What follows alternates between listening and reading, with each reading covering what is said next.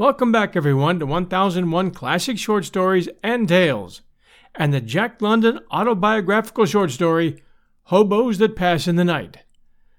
This story is part of London's autobiographical memoir called The Road, which was first published in 1907, and gives London's account of his experiences as a hobo in the 1890s, during the worst economic depression that the U.S. had experienced up to that time. He describes his experiences hopping freight trains and describes the hobo life and ways in a manner that makes you feel you're there. In fact, you can almost hear the sound of the rails beneath you as the train moves on into the night. And now, Jack London and Hoboes That Pass in the Night. In the course of my tramping, I encountered hundreds of hobos, whom I hailed or who hailed me, and with whom I waited at water tanks, boiled up, cooked mulligans, battered the drag or privates, and beat trains, and who passed and were never seen again. On the other hand, there were hobos who passed and repassed with amazing frequency, and others still, who passed like ghosts, close at hand, unseen, and never seen. It was one of the latter that I chased clear across Canada over 3,000 miles of railroad, and never once did I lay eyes on him. His monica was Skysail Jack. I first ran into it at Montreal. Carved with a jackknife was the skysail yard of a ship. It was perfectly executed.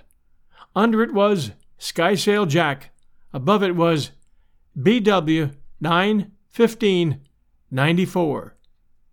This latter conveyed the information that he had passed through Montreal bound west on October 15, 1894. He had one day the start of me. Sailor Jack was my monica at that particular time, and promptly I carved it alongside of his, along with the date and the information that I, too, was bound west. I had misfortune in getting over the next 100 miles, and 8 days later I picked up Skysail Jack's trail 300 miles west of Ottawa. There it was, carved on a water tank, and by the date I saw that he likewise had met with delay. He was only 2 days ahead of me. I was a comet and tramp royal. So is Skysail Jack, and it was up to my pride and reputation to catch up with him. I railroaded day and night, and I passed him. Then turnabout, he passed me. Sometimes he was a day or so ahead, and sometimes I was. From hobos bound east, I got word of him occasionally when he happened to be ahead, and from them I learned that he had become interested in Sailor Jack and was making inquiries about me. We'd have made a precious pair, I'm sure, if we'd ever got together, but get together we couldn't. I kept ahead of him clear across Manitoba, but he led the way across Alberta, and early one bitter gray morning, at the end of a division just east of Kicking Horse Pass, I learned that he'd been seen the night before between Kicking Horse Pass and Rogers Pass. It was rather curious the way the information came to me. I'd been riding all night in a side-door Pullman, which is a boxcar, and nearly dead with cold, had crawled out at the division to beg for food. A freezing fog was drifting past, and I hit some firemen I found in the roundhouse. They fixed me up with the leavings from their lunch pails, and in addition, I got out of them nearly a quart of heavenly Java. I heated the latter, and as I sat down to eat, a freight pulled in from the west. I saw a side door open and a road kid climb out. Through the drifting fog, he limped over to me. He was stiff with cold, his lips blue. I shared my Java and grub with him, learned about Skysail Jack, and then learned about him. Behold, he was from my own town, Oakland, California, and he was a member of the celebrated Boo Gang, a gang with which I had affiliated at rare intervals. We talked fast and bolted the grub in the half hour that followed. Then my freight pulled out, and I was on it, bound west, on the trail of Skysail Jack. I was delayed between the passes, went 2 days without food, and walked 11 miles on the third day before I got any. And yet I succeeded in passing Skysail Jack along the Fraser River in British Columbia. I was riding passengers then and making time, but he must have been riding passengers too, and with more luck or skill than I, for he got into Mission ahead of me. Now, Mission was a junction, 40 miles east of Vancouver. From the junction, one could proceed south through Washington and Oregon over the northern Pacific. I wondered which way Skysail Jack would go, for I thought I was ahead of him. As for myself, I was still bound west of Vancouver. I proceeded to the water tank to leave that information, and there, freshly carved, with that day's date upon it, was Skysail Jack's Monica. I hurried on into Vancouver, but he was gone. He had taken ship immediately and was still flying west on his world adventure. Truly, Skysail Jack, you were a tramp royal, and your mate was the wind that tramps the world. I take off my hat to you. You were blowed in the glass, all right. A week later, I too got my ship, and on board the steamship Umatilla, in the forecastle, was working my way down the coast to San Francisco. Skysail Jack and Sailor Jack, gee, if we'd ever got together. Water tanks are tramp directories. Not all in idle wantonness do tramps carve their monicas, dates, and courses. Often and often have I met hoboes earnestly inquiring if I'd seen anywhere such and such a stiff or his monica. And more than once I've been able to give the monica of recent date, the water tank, and the direction in which he was then bound. And promptly the hobo to whom I gave the information lit out after his pal. I have met hoboes who, in trying to catch a pal, had pursued clear across the continent and back again, and were still going. Monicas are the nom de rails that hoboes assume or accept when thrust upon them by their fellows. Leary Joe, for instance, was timid and was so named by his fellows. No self-respecting hobo would select Stew-Bum for himself. Very few tramps care to remember their pasts during which they ignobly worked, so monicas based upon trades are very rare, though I remember having met the following: Molder Blackie, Painter Red, Chai Plumber, Boilermaker, Sailor Boy, and Printer Beau. Chai, pronounced shy by the way, is the argot for Chicago. A favorite device of hobos is to base their monicas on the localities from which they hail, as New York Tommy, Pacific Slim, Buffalo Smithy, Canton Tim, Pittsburgh Jack, Syracuse Shine, Troy Mickey, KL Bill, and Connecticut Jimmy. Then there was Slim Jim from Vinegar Hill, who never worked and never will. A shine is always a Negro, so called, possibly, from the highlights on his countenance. Texas shine or Toledo shine convey both race and nativity. Among those that incorporated their race, I recollect the following: Frisco Sheeny, New York Irish, Michigan French, English Jack, Cockney Kid, and Milwaukee Dutch. Others seem to take their monicas in part from the color scheme stamped upon them at birth, such as Shy Whitey, New Jersey Red, Boston Blackie, Seattle Brownie, and Yellow Dick and Yellow Belly, the last a Creole from Mississippi, who, I suspect, had his monica thrust upon him. Texas Royal, Happy Joe, Bust Connors, Burley Beau, Tornado Blackie, and Touch McCall used more imagination in rechristening themselves. Others, with less fancy, carry the names of their physical peculiarities, such as Vancouver Slim, Detroit Shorty, Ohio Fatty, Long Jack, Big Jim, Little Joe, New York Blink, Shy Nosy, and Broken Back Ben. By themselves come the road kids, sporting an infinite variety of monicas. For example, the following, whom here and there I've encountered: Buck Kid, Blind Kid, Midget Kid, Holy Kid, Bat Kid, Swift Kid, Cookie Kid, Monkey Kid, Iowa Kid, Corduroy Kid, Orator Kid, who could tell how it happened, and Lippy Kid, who was insolent. Depend on it. On the water tank at San Marshal, New Mexico, a dozen years ago, was the following hobo bill of fare: 1. Main drag fare. 2. The bull's not hostile. 3. Roundhouse good for kipping. 4. Northbound trains no good. 5. Privates no good. 6. restaurants good for cooks only. 7, railroad house good for night work only. Number 1 conveys the information that begging for money on the main street is fair. Number 2, that the police will not bother hobos. Number 3, no one can sleep in the roundhouse. Number 4, however, is ambiguous. That's that northbound trains are no good. The northbound trains may be no good to beat, and they may be no good to beg.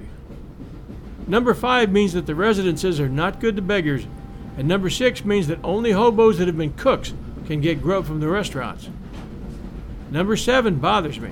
I cannot make out whether the railroad house is a good place for any hobo to beg at night, or whether it is good only for hobo cooks to beg at night, or whether any hobo, cook, or non-cook can lend a hand at night, helping the cooks of the railroad house with their dirty work and getting something to eat in return. But to return to the hobos that pass in the night, I remember one I met in California. He was a Swede, but he'd lived so long in the United States that one couldn't guess his nationality. He had to tell it on himself. In fact, he had come to the United States when no more than a baby. I ran into him first at the mountain town of Truckee. "Which way, Bo?" was our greeting, and "Bound east" was the answer each of us gave. Quite a bunch of stiffs tried to ride out the overland that night, and I lost the Swede in the shuffle. Also, I lost the overland. I arrived in Reno, Nevada in a boxcar that was promptly sidetracked. It was a Sunday morning, and after I threw my feet for breakfast, I wandered over to the Paiute camp to watch the Indians gambling. And there stood the Swede, hugely interested. Of course, we got together. He was the only acquaintance I had in that region, and I was his only acquaintance. We rushed together like a couple of dissatisfied hermits, and together we spent the day, threw our feet for dinner, and late in the afternoon tried to nail the same freight. But he was ditched, and I rode her out alone, to be ditched myself in the desert 20 miles beyond. Of all desolate places, the one at which I was ditched was the limit. It was called a flag station, and it consisted of a shanty dumped inconsequentially into the sand and sagebrush.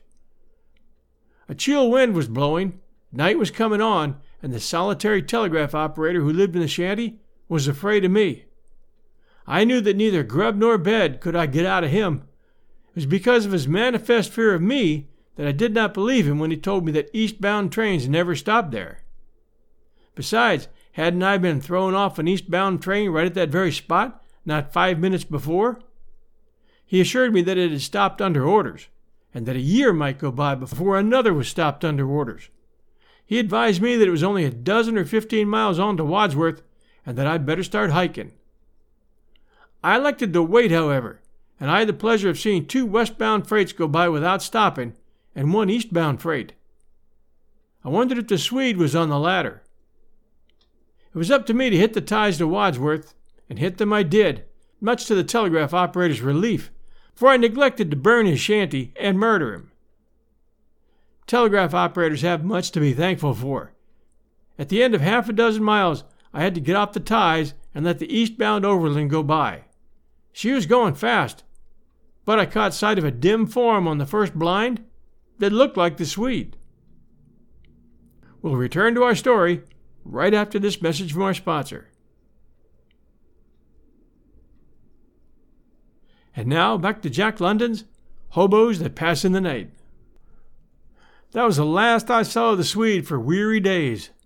I hit the high places across those hundreds of miles of Nevada desert, riding the overlands at night, for speed, and in the daytime riding in boxcars and getting my sleep.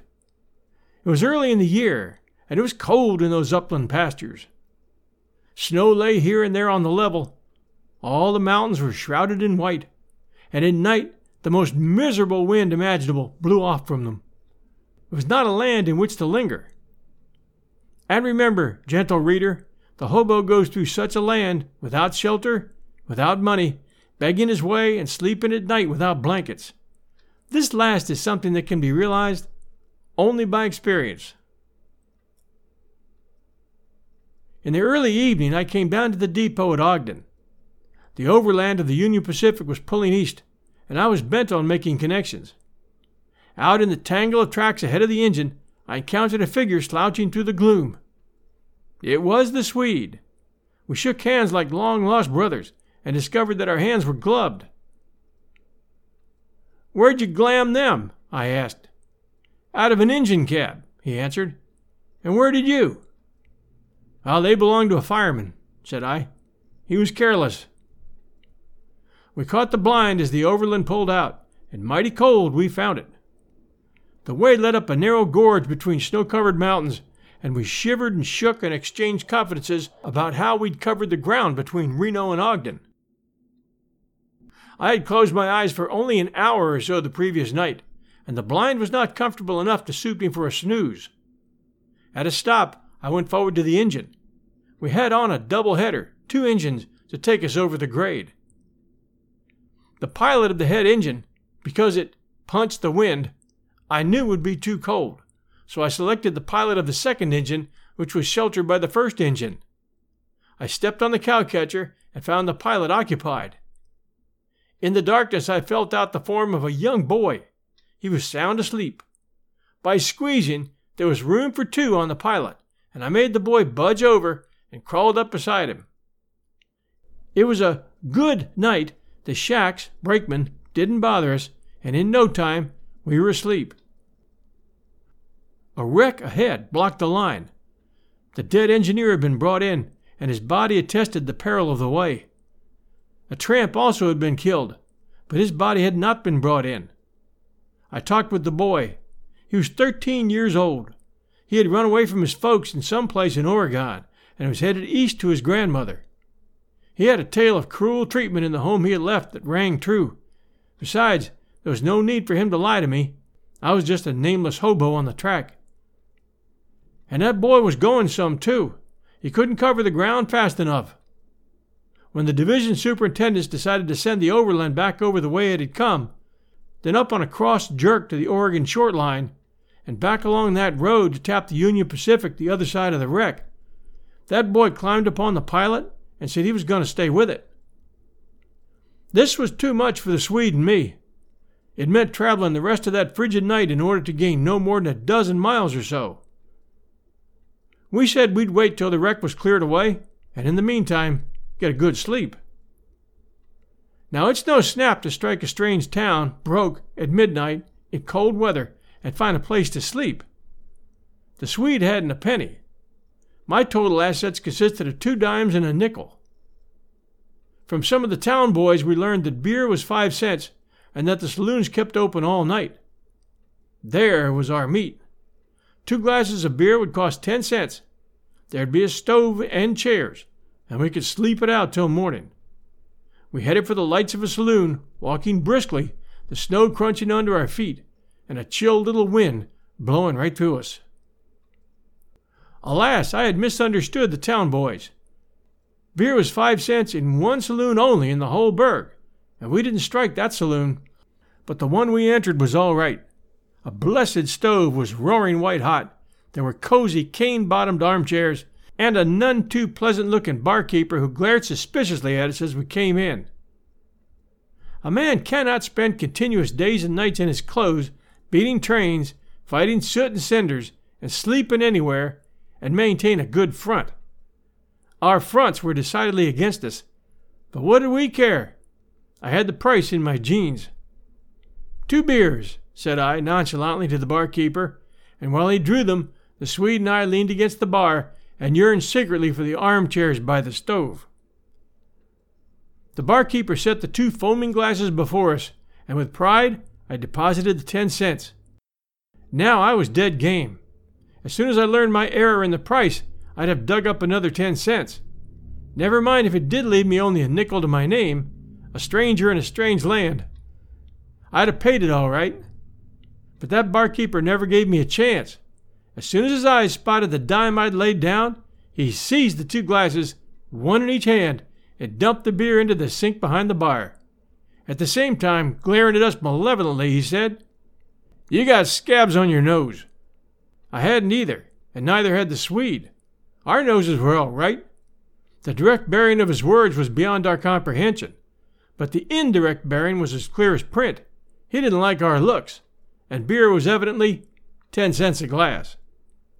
I dug down and laid another dime on the bar, remarking carelessly, "Oh, I thought this was a 5-cent joint." "Your money's no good here," he answered, shoving the 2 dimes across the bar to me. Sadly, I dropped them back into my pocket. Sadly, we yearned toward the blessed stove and the armchairs. And sadly, we went out the door into the frosty night. But as we went out the door, the barkeeper, still glaring, called after us, "You got scabs on your nose, see?" I've seen much of the world since then, journeyed among strange lands and peoples, opened many books, sat in many lecture halls, but to this day I've pondered long and deep. I've been unable to divine the meaning in the cryptic utterance of that barkeeper in Evanston, Wyoming. Our noses were all right. We slept that night over the boilers in an electric lighting plant. How we discovered that kipping place, I can't remember. We must have just headed for it, instinctively, as horses head for water or carrier pigeons head for home coat. But it was a night not pleasant to remember. A dozen hoboes were ahead of us on top of the boilers, and it was too hot for all of us. To complete our misery, the engineer would not let us stand around down below. He gave us our choice of the boilers or outside in the snow. "Well, you said you wanted to sleep, and so, damn you, sleep," said he to me, when, frantic and beaten out by the heat, I came down into the fire room. "Water!" I gasped, wiping the sweat from my eyes. "Water?" He pointed out of doors and assured me that down there somewhere in the blackness I'd find the river. I started for the river. I got lost in the dark. I fell into 2 or 3 drifts, gave it up, and returned half frozen to the top of the boilers. When I'd thawed out, I was thirstier than ever. Around me the hoboes were moaning, groaning, sobbing, sighing, gasping, panting, rolling and tossing, and floundering heavily in their torment. We were so many lost souls toasting on a griddle in hell, and the engineer, Satan incarnate, gave us the sole alternative of freezing in the outer cold. The Swede sat up and anathematized passionately the wanderlust in man that sent him tramping and suffering hardships such as this. "When I get back to Chicago," he perorated, "I'm going to get a job and stick to it till hell freezes over. Then I'll go tramping again." And, such is the irony of fate, next day, when the wreck ahead was cleared, the Swede and I pulled out of Evanston in the ice boxes of an orange special, a fast freight laden with fruit from sunny California. Of course, the ice boxes were empty on account of the cold weather, but that didn't make them any warmer for us. We entered them through hatchways in the top of the car. The boxes were constructed of galvanized iron, and in that biting weather were not pleasant to the touch. We lay there, shivered and shook, and with chattering teeth held a council wherein we decided that we'd stay by the ice boxes day and night till we got out of the inhospitable plateau region and down into the Mississippi Valley. But we must eat, and we decided that at the next division we would throw our feet for grub and make a rush back to our ice boxes. We'll return to our show right after this message from our sponsor. And now, back to our show. Before mealtime is the worst time for battering back doors, but we put on our nerve, swung off the side ladders as the freight pulled into the yards, and made a run for the houses. We were quickly separated, but we had agreed to meet in the ice boxes. I had bad luck at first, but in the end, with a couple of handouts poked into my shirt, I chased for the train. It was pulling out and going fast. The particular refrigerator car in which we were to meet had already gone by, and 6 cars down the train from it, I swung onto the side ladders, went up the top hurriedly, and stepped down into an icebox. But a shack had seen me from the caboose, and at the next stop, a few miles further on, Rock Springs, the shack stuck his head into my box and said, "Hit the grit, you son of a toad! Hit the grit!" Also, he grabbed me by the heels and dragged me out. I hit the grit all right, and the orange special and the Swede rolled on without me. Snow was beginning to fall. A cold night was coming on, After dark, I hunted around in the railroad yards until I'd found an empty refrigerator car. In I climbed, not into the ice boxes, but into the car itself. I swung the heavy doors shut, and their edges, covered with strips of rubber, sealed the car airtight. The walls were thick. There was no way for the outside cold to get in. But the inside was just as cold as the outside. How to raise the temperature was the problem. Trust a profesh for that. Out of my pockets I dug up 3 or 4 newspapers. These I burned, one at a time, on the floor of the car. The smoke rose to the top. Not a bit of the heat could escape, and comfortable and warm, I passed a beautiful night. I didn't wake up once. In the morning it was still snowing. While throwing my feet for breakfast, I missed an eastbound freight. Later in the day I nailed 2 other freights and was ditched from both of them. All afternoon no eastbound trains went by. The snow was falling thicker than ever, but at twilight I rode out on the first blind of the overland. As I swung aboard the blind from one side, somebody swung aboard from the other. It was that boy who had run away from Oregon. Now, the first blind of a fast train in a driving snowstorm is no summer picnic. The wind goes right through you, strikes the front of the car, and comes back again. At the first stop, darkness having come on, I went forward and interviewed the fireman. I offered to shove coal to the end of his run, which was Rawlins, and my offer was accepted. My work was out on the tender, in the snow, breaking the lumps of coal with a sledge and shoveling it forward to him in the cab. But as I did not have to work all the time, I could come into the cab and warm up every now and then. "Say," I said to the fireman at my first breathing spell, "there's a little kid back there on the first blind. He's pretty cold." The cabs on the Union Pacific engines are quite spacious, and we fitted the kid into a warm nook in front of the high seat of the fireman, where the kid promptly fell asleep. We arrived at Rawlins at midnight. The snow was thicker than ever. Here the engine was to go into the roundhouse, being replaced by a fresh engine. As the train came to a stop, I dropped off the engine steps plump into the arms of a large man in a large overcoat. He began asking me questions, and I promptly demanded who he was. Just as promptly he informed me that he was the sheriff. I drew in my horns and listened and answered.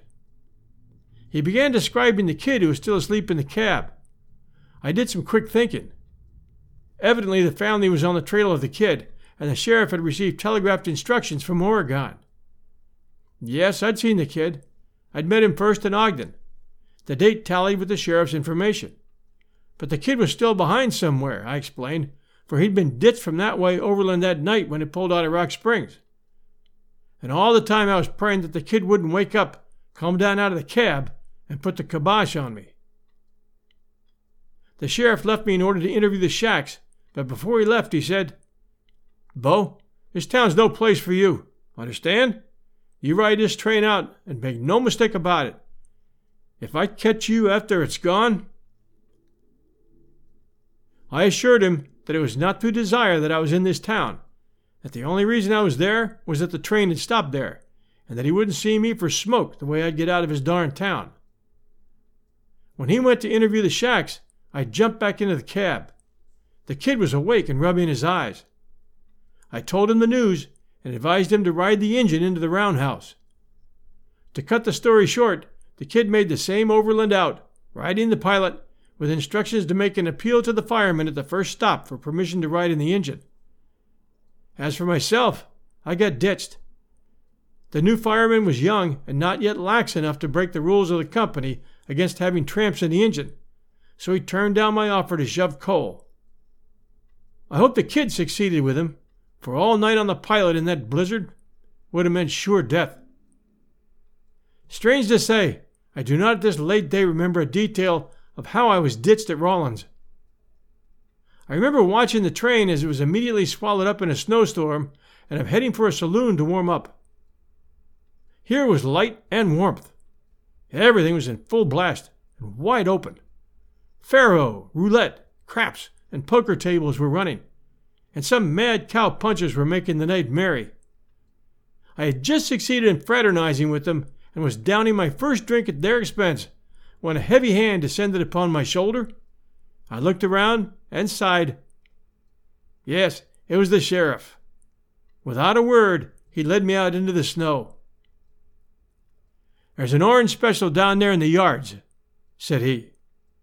It's a damn cold night, said I. It pulls out in 10 minutes, said he. That was all. There was no discussion. And when that orange special pulled out, I was in the ice boxes. I thought my feet would freeze before morning, and the last 20 miles into Laramie I stood upright in the hatchway and danced up and down. The snow was too thick for the shacks to see me, and I really didn't care if they did.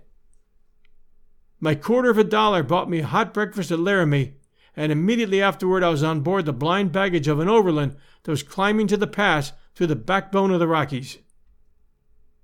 One does not ride blind baggages in the daytime, but in this blizzard at the top of the Rocky Mountains, I doubt if the shacks would have had the heart to put me off. If they didn't, they made a practice of coming forward at every stop to see if I was frozen yet.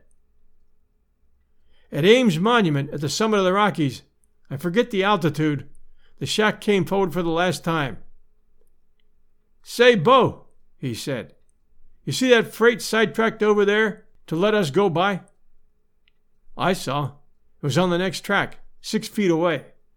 A few feet more in that storm, I couldn't have seen it.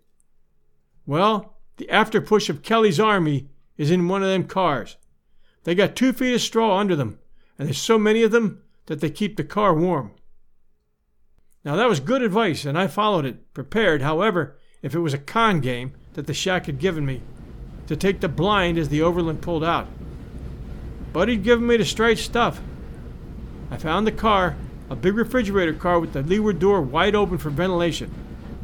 Up I climbed and in. I stepped on a man's leg, next on some other man's arm. The light was dim, and all I could make out was arms and legs and bodies inextricably confused.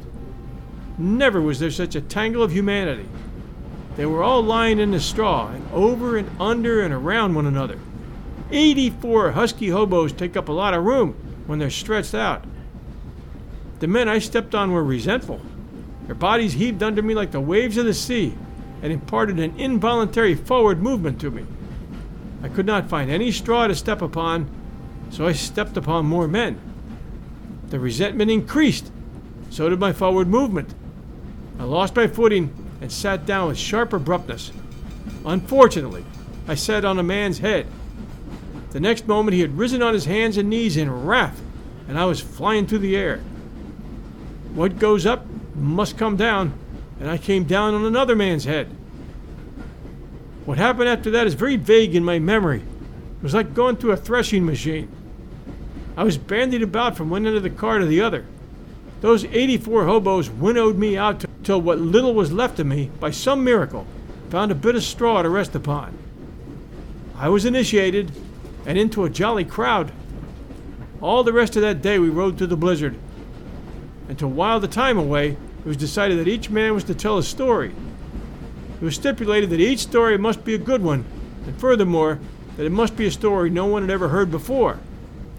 The penalty for failure was the threshing machine. So nobody failed. And I want to say right here that never in my life have I sat at so marvelous a storytelling debauch. Here were 84 men from all over the world.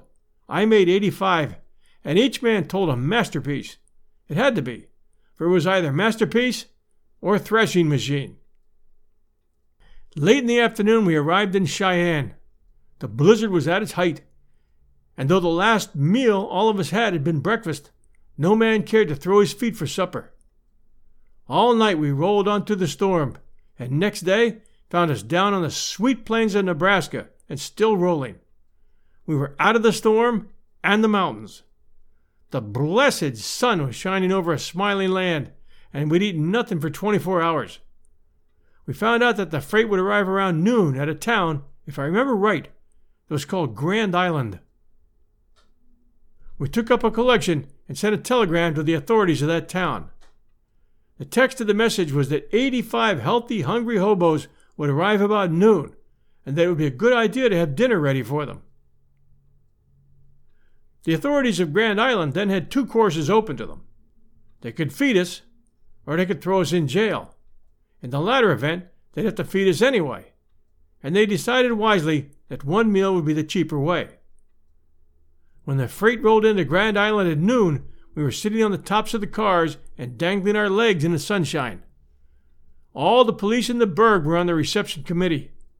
They marched us in squads to the various hotels and restaurants where dinners were spread for us. We'd been 36 hours without food, and we didn't have to be taught what to do. After that, we were marched back to the railroad station. The police had thoughtfully compelled the freight to wait for us. She pulled out slowly, and the 85 of us, strung out along the track, swarmed up the side ladders. We captured the train. We had no supper that evening. At least the push didn't, but I did. Just at supper time, as the freight was pulling out of a small town, a man climbed into the car where I was playing Pedro with 3 other stiffs. The man's shirt was bulging suspiciously. In his hand he carried a battered quart measure from which arose steam. I smelled Java. I turned my cards over to one of the stiffs who was looking on and excused myself. Then, in the other end of the car, pursued by envious glances, I sat down with the man who had climbed aboard and shared his Java and the handouts that had bulged his shirt. And you know who it was? It was the Swede. At about 10 o'clock in the evening, we arrived at Omaha. "Let's shake the push," said the Swede to me. "Sure," said I. As the freight pulled into Omaha, we made ready to do so, but the people of Omaha were also ready. The Swede and I hung upon the side ladders, ready to drop off. But the freight didn't stop. Furthermore, long rows of policemen, their brass buttons and stars glittering in the electric lights, were lined up on each side of the track. The Swede and I knew what would happen to us if we ever dropped off into their arms. We stuck to those side ladders, and the train rolled across the Missouri River to Council Bluffs. General Kelly, with an army of 2,000 hoboes, lay in camp at Chautauqua Park, several miles away. The after-push we were with was General Kelly's rear guard, and detraining at Council Bluffs, it started to march to camp. The night had turned cold, and heavy wind squalls accompanied by rain were chilling and wetting us. Many police were guarding us and herding us to the camp. The Swede and I watched our chance and made a successful getaway. The rain began coming down in torrents, and in the darkness, unable to see our hands in front of our faces, like a pair of blind men, we fumbled about for shelter. Our instincts served us, for in no time we stumbled upon a saloon. Not a saloon that was open and doing business, not merely a saloon that was closed for the night, and not even a saloon with a permanent address, but a saloon propped up on big timbers with rollers underneath, that was being moved from somewhere to somewhere. The doors were locked. A squall of wind and rain drove down upon us. We didn't hesitate. Smash went the door, and in we went. I've made some tough camps in my time, carried the banner in infernal metropolises, bedded in pools of water, slept in the snow under 2 blankets when the spirit thermometer registered 74 degrees below zero, which is a mere trifle of 106 degrees of frost. But I want to say right here that I never did make a tougher camp, pass a more miserable night, than that night I passed with the Swede in the itinerant saloon at Council Bluffs. In the first place, the building, perched up as it was in the air, had exposed a multitude of openings in the floor through which the wind whistled. In the second place, the bar was empty. There was no bottle of firewater with which we could warm ourselves and forget our misery. We had no blankets, and in our wet clothes, wet to the skin, we tried to sleep. I rolled under the bar, and the Swede rolled under the table. The holes and crevices in the floor made it impossible, and at the end of half an hour, I crawled up on top of the bar. A little later, the Swede crawled up on top his table. And there we shivered and prayed for daylight. I know, for one, that I shivered until I could shiver no more, till the shivering muscles exhausted themselves and merely ached horribly. The Swede moaned and groaned, and every little while, through chattering teeth, he muttered, "Never again! Never again!" He muttered this phrase repeatedly, ceaselessly, 1,000 times, and when he dozed, he went on to muttering it in his sleep. At the first gray of dawn, we left our house of pain, and outside found ourselves in a mist, dense and chill. We stumbled on till we came to the railroad track. I was going back to Omaha to throw my feet for breakfast. My companion was going on to Chicago. The moment for parting had come. Our palsied hands went out to each other. We were both shivering. When we tried to speak, our teeth chattered us back into silence. We stood alone, shut off from the world. All that we could see was a short length of railroad track, both ends of which were lost in the driving mist. We stared dumbly at each other, our clasped hands shaking sympathetically. The Swede's face was blue with the cold, and I knew mine must have been too. Never again what? I managed to articulate. Speech strove for utterance in the Swede's throat, then faint and distant, in a thin whisper, from the very bottom of his frozen soul came the words, "Never again a hobo." He paused, and as he went on again, his voice gathered strength and huskiness as it affirmed his will. "Never again a hobo. I'm going to get a job. You better do the same. Nights like this make rheumatism."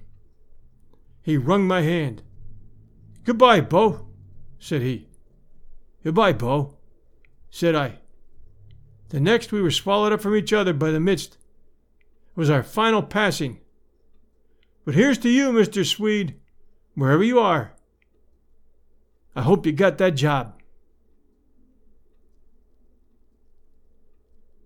Thanks for joining us for Hoboes That Pass in the Night by Jack London. 1001 Classic Short Stories and Tales always appreciates reviews, so please do take a moment and send us a review, especially you Apple listeners. We'll be back next Sunday night at 8 p.m. Eastern. We'll see you then.